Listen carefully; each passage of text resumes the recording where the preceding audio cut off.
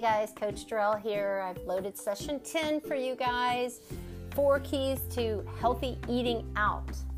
All right, so this is good because each and every one of us in our life is gonna come up against this challenge, right? Like when we're at home and we can stock and pack our own pantry and figure out how to prepare our own meals. We know exactly what's in them, but when we go out, it's a little bit tricky. So we're going to talk about that this week. So I'm really excited for all of us to share, what we've figured out so far, right? As always, we're going to, just stress, let's focus on our successes from the last week. Let's not focus on what went wrong. Let's think about what's not going right. How can we make a change to make things easier? What did we learn from that? How can we make a change? We don't beat ourselves up with negative self-talk when we fail to make a healthier choice or a change that we're working on. We observe it without judgment. We think about it. We, kind of rewind the tape, think about what was going on in that moment. Why did we make that choice? How, kind of come up with a plan, how are we going to handle it differently next time? All right? But really focus on each and every little win, even if it's just one little win. Like today I got up and I had my coffee and I didn't put sugar in it. That's my win. I mean, even if it's as simple as that, we've got to celebrate that because that's a change that if we repeat over and over and over and over again throughout the course of 6 months, a year, 5 years, 10 years, that is a huge change to the improvement of our health over time. So we've got to start thinking about things this way. All right?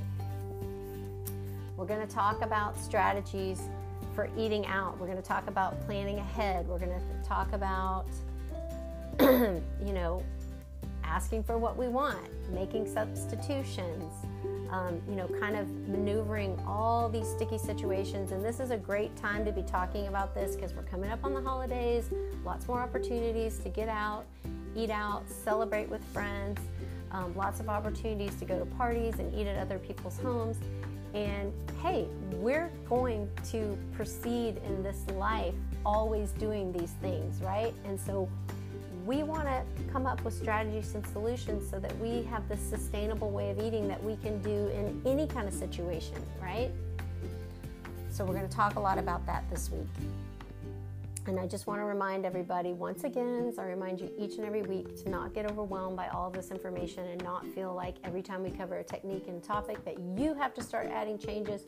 You need to continue to go at a pace that works and feels good for you. As long as you feel like you're making progress, any progress at all, then you're doing great, all right? We're trying to build a healthier pattern of eating over time. We're trying to be consistent, build a consistent routine of being active over time, and by doing so we're going to get healthier over time, and we're going to lower our risk of type 2 diabetes and every other chronic condition as we age. I'm really looking forward to reconnecting with each and every one of you on Wednesday night. Reach out to me if you have any questions. Enjoy the curriculum this week. I'll be really curious to hear what your thoughts are when we connect. This is Coach Jarrell reminding you to get up, get out, get moving each and every day. Make it a great day.